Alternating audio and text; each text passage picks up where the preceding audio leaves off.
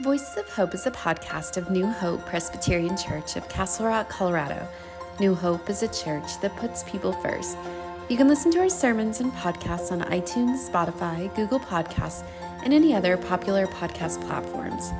This sermon from Sunday, September 18th, continues our Into the Wild series as we explore the next chapter in the Exodus story, Moses and the burning bush. And I appreciate Don saying that this will be a fresh drink of water for good preaching, but if it's bad preaching today, my mother-in-law was here, and she said, "You can blame me and everybody will understand." She said that before she left this morning because she was asking, "How's the sermon prep going?" I was like, "Yeah, it's still kind of floating in the air a little bit." And she's like, "Well, just say your mother-in-law was here," and they'll just be like, "Oh, we understand." So I hope she's watching on her drive back to Iowa to hear that. So we've been going through our series Into the Wild, and we've been going through Exodus lately. And the last 2 weeks, Pastor Don has talked about the midwives that helped bring Moses out, and midwives, and how change can be painful sometimes. Transition is never easy. And then last week, he preached on what gets drawn out of the water, the story of Moses in the basket and saved from the water. He could correct me later if I just butchered the summary of those sermons, but that's kind of where we are now. As you heard the scripture, we're at the story of Moses and the burning bush. And so what I want to say, though, is there's a couple of things that happen in between last week and this week's story. Moses was living in Egypt, and he saw an Egyptian beating a Hebrew slave, and so he killed the Egyptian, buried him in the desert. Later on, people were finding out, so he fled Egypt. All right, he fled Egypt. Then he found this priest, and he had daughters, and he helped them, and then he married one of the daughters, and now we're here at the story with the burning bush. So Moses is out of Egypt, he's fled, he did something wrong, now he's kind of in exile. He says he's a foreigner in a strange land, and he comes across this burning bush. This burning bush is a definitive moment for Moses because it's a moment that's going to change everything forever for him. It's a moment that we can often have in our own lives, this burning transformation moment, this moment where we know beyond this moment, nothing's ever going to be the same ever again. And he has a choice here too. Is he going to listen to God? Is he going to follow God into what God's calling him to do? Or is he going to stay in the comfortable life that he has built? We also see that Moses has kind of matured a little bit. He isn't so impulsive, where the story where he killed the Egyptian was impulsivity, and now he's a little more measured and kind of thinking about it, thinking it through. Most often we talk about this story as we preach on the idea of holy ground, right? That this is the thing that gets pulled out of this story, but that specifically, though, is God awakening Moses to the fact that everything is holy, that where he's standing is holy, wherever you stand is holy. And so I want to look at it from a different angle today, a different angle that Moses has changed. Moses has grown and matured. He's done inner work. He's a different person than he was when he left Egypt. And now God is calling him to something bigger, something that is going to be hard, something that may put him in danger, something that he may receive criticism and ridicule for. It's not going to be easy to go to Pharaoh and try to free the Hebrew slaves. It's not going to be easy to talk to Pharaoh. So then he starts asking God, coming up with kind of these excuses a little bit. They're questions, but they're also excuses. It's like, well, who am I to do this? Why would you pick me? I'm not right for this. Then God tells him, well, I'm going to be with you the whole way. And then he says, who should I say sent me? Who should I tell them? Do I tell them God? Are they going to believe that? What's the name I should use? And then God says, I am. Tell them I am sent you. Isn't this the same thing we all do when there's moments in our lives of transformation that we start making excuses? That we see that if we make this movement, if we make this decision, things will be different. So then we're like, well, I couldn't really do that. I'm not the right person for that. Somebody else should do that. When we make big changes and we put ourselves in a place that seems to be difficult and putting ourselves in the crosshairs, that's when we really try to keep our comfort and make the excuses. And when we become comfortable with our own personal transformation, when we've grown, when our inner life has grown deeper in our faith in God, we feel like we've arrived, that we've come to a moment that we're good. So if God is calling us to something that's going to jeopardize that, our first instinct is to say, no, I'm going to stay right where I am. I've worked hard already to get here. I don't want to mess it up by going out there and putting myself in harm's way. This story to me is showing us that our transformation shouldn't begin and end only with you, with myself, but it should extend into how we live, interact, and serve others in our world. And I think a good example of this comes from John Ortberg about a common misconception in our Christian culture about what transformation looks like and means. And he talks about it as boundary markers. And boundary markers to him is more about conforming to cultural requirements, which means we all have different cultures all throughout the country, right? Midwest has a different culture if you go out there than they do here. Castle Rock has a different culture than downtown Denver. And Christians have a different culture and different denominations and traditions. And each one has their own guidelines or rules. So he's saying those are the boundary markers. That's not actually showing us transformation, but we think it is. We have this twisted around that we think these boundary markers show transformation.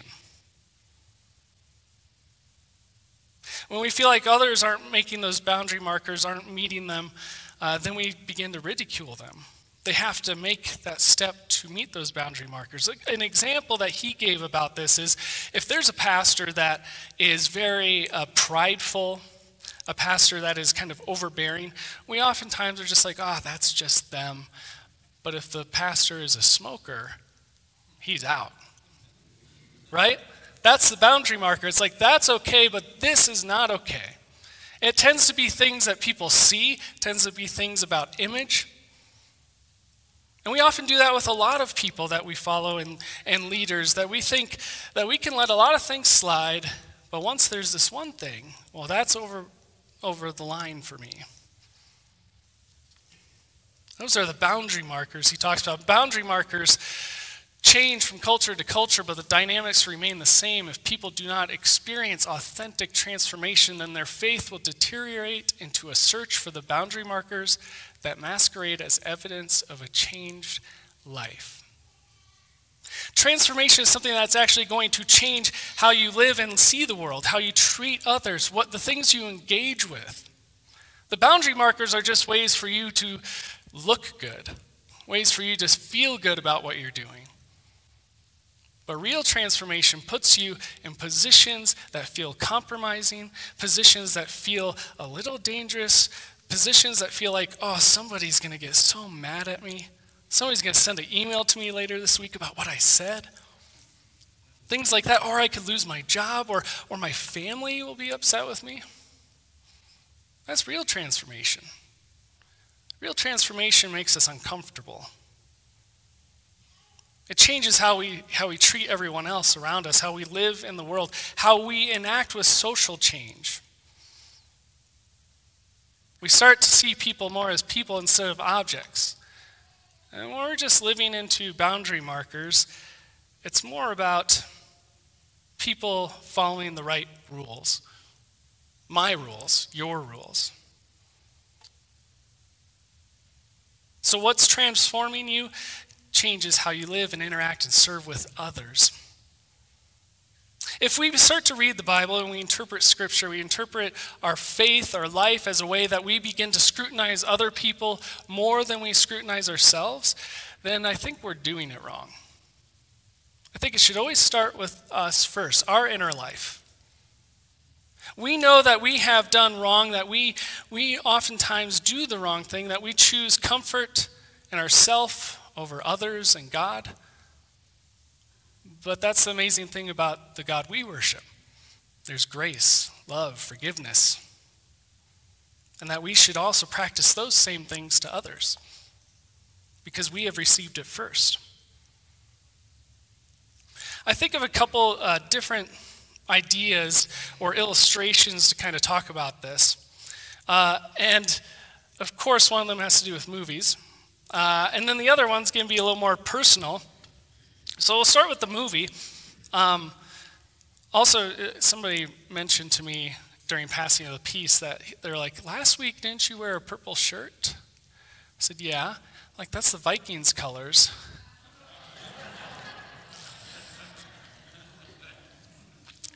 So now I'm blaming myself for last week. But anyway, that's besides the point. We're going to talk about Tony Stark / Iron Man. And I've wanted to talk about this for a long time because how many of you have seen a Marvel movie? Raise your hand. How many of you have seen all the Marvel movies? Raise your hand. Okay, so I'm going to have to fill in some gaps here. All right. So after Avengers Endgame came out, I started thinking about Tony Stark's journey and how that should be the journey of the Christian, the transformation that Christians go through. That at the beginning, when we meet Tony Stark in the first Iron Man, he is a selfish, prideful, narcissistic person. It's all about him and what he can do. He sells weapons, but he doesn't care where the weapons go. They can fall into enemy hands. He'll sell it to anybody, right? There's no real moral compass. It's just about him and making money and living that lifestyle. And after Iron Man and the first Avengers movie, he kind of makes a movement to kind of sacrifice himself. This is the first time you see him really stepping out and doing something bigger for others, not just him. The story between then was him just kind of dealing with this idea of him being a hero, but he was still kind of stuck in this selfish mode. But then after the first Avengers into the second one, as he's going through this idea of like, well, now I have a bigger responsibility to protect others, to care for others. Then he thinks, well, I need to do this. I need to create an armor that protects the whole world because the first Avengers, there's aliens. It's always aliens that attack Earth, right? And so he wants to do something to prevent that. But he ends up making things way worse. He creates the robot, the murderous robot, Ultron. He creates an AI that decides that actually the problem in the world, all the issues we have, it's because of humans. We should just wipe them out. And so his good intentions and his growing and maturing, his transformation is helping him think about others and step out, but then he does it slightly wrong. Then after they save the day, he begins being a mentor for Spider-Man along the way. And it's a way for him to also heal his own relationship with his father, his broken relationship with his father. It's him trying to change things for somebody else that he wished he would have had when he was younger. See how that transformation keeps going, keeps changing? Now it's not just about him, but he's trying to prepare other people and take care of other people. And then he's with Spider-Man, and Spider-Man, I don't know if I need to spoil. The movie came out in 2019 and 2018, those two movies, so that's far enough out that I'm sorry if I spoil it for you. So there's a moment in Infinity War, they're battling this big bad guy called Thanos, and he wants to wipe out half of the population in all of the universe because he thinks that's going to fix all the problems. We're overpopulated and we just need to get rid of half of everything. And so Spider-Man becomes one of those that gets dusted away. And that haunts Tony for a long time, until we come to the last movie, where all of the story of Tony Stark is coming to this point. All this time where he begins as this selfish narcissist and transforming from story to story, movie to movie, to a point where now he's in a position where he gets to be the person to sacrifice everything to save everyone. So the person that started this story is completely different than the person ending this story. He gives his life to save others. That he has now completed the transformation of totally becoming selfless and caring and enacting justice for others. So that's Tony Stark. In my own life, I think there's been, in seminary, I remember my pastoral care class, our professor telling us that when you start ministry, when you're a pastor, you should pay somebody to listen to you. Meaning you should go to therapy, right?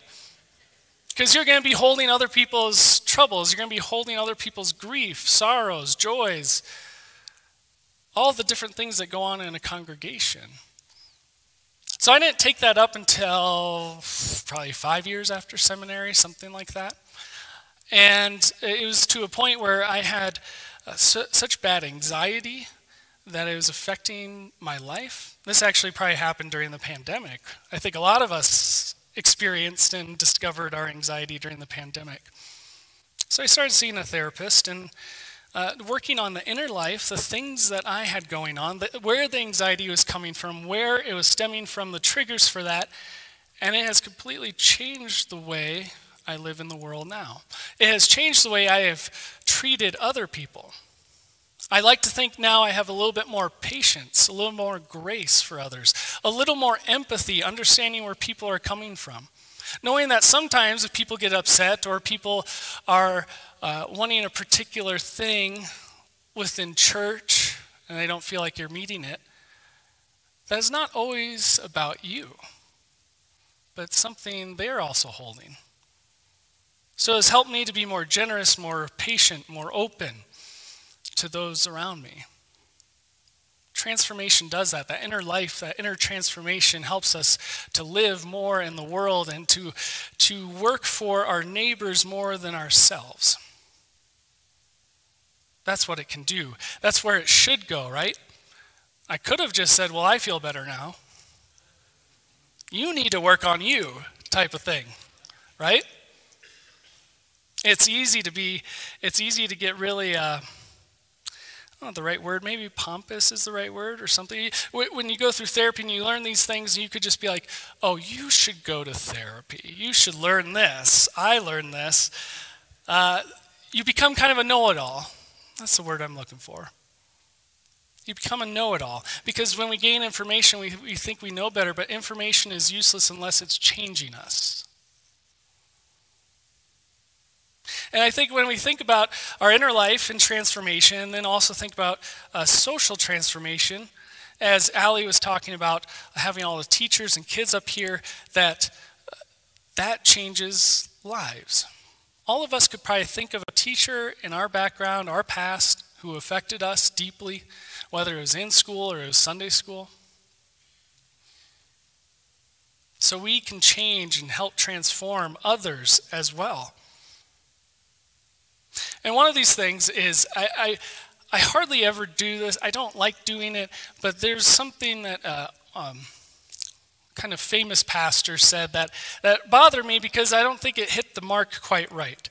And I don't like doing it because I don't want to give a bigger platform for something that's wrong, but I'm going to correct it. All right? So, and some of you may know this because you may have a MacArthur Study Bible.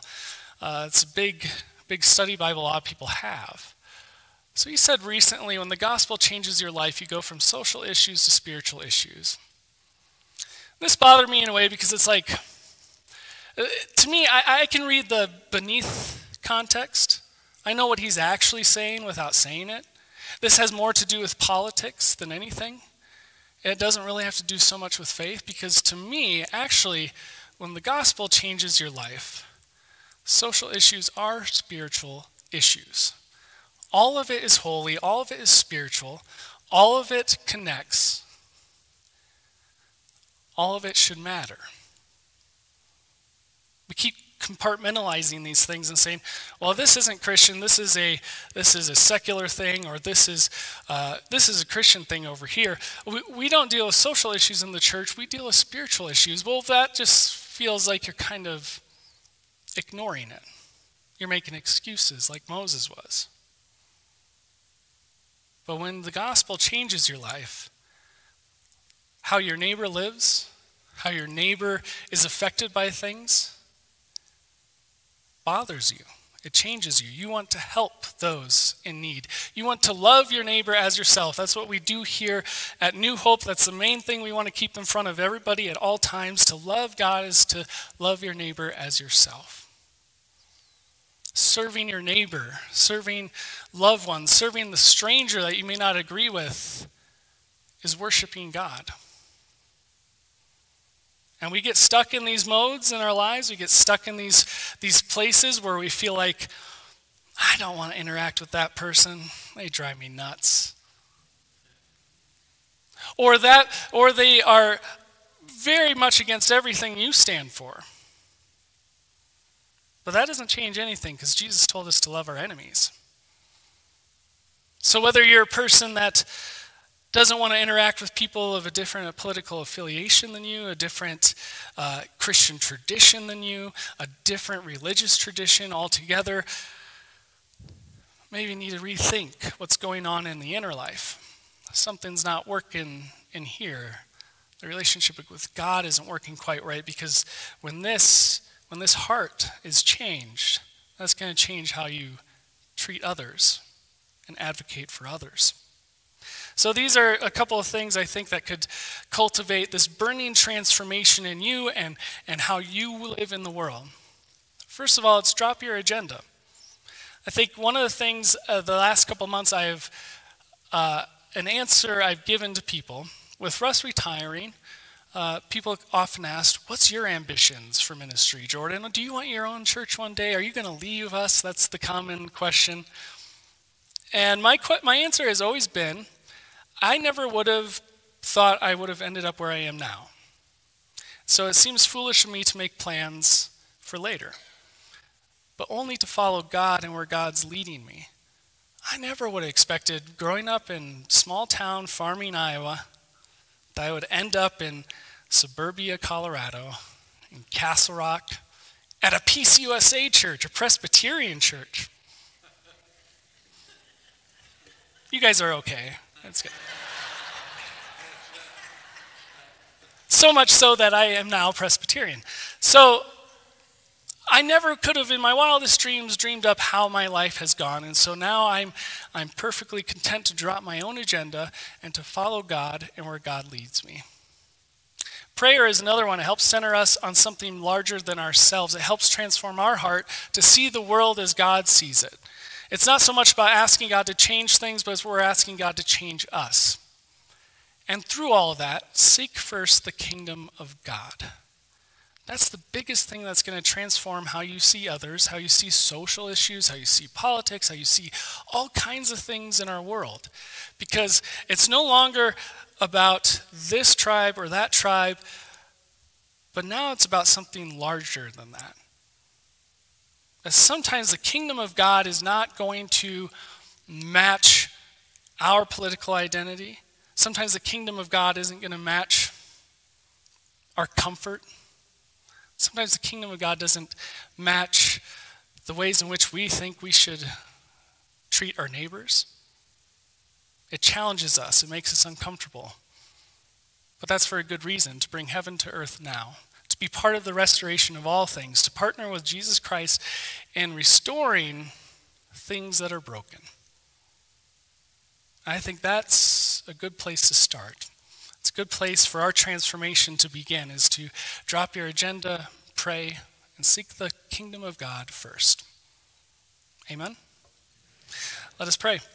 God, may you be with us this week. May you find ways to poke at us, to challenge us, to make us uncomfortable in good ways, ways that we can see your kingdom before us, ways that humble us, ways that help us to understand where you want us to go. Be with us today as we celebrate together, as we celebrate the mission that you have given New Hope to be a place where we put people first, to find a home, build a life, and make a difference. As we see all of our ministries and ways they make a difference in our community. Pray this all in Jesus' name. Amen. Thank you for listening to Voices of Hope. If you've enjoyed our podcast, please rate and review it and share it with your friends. Go in peace and have a wonderful week.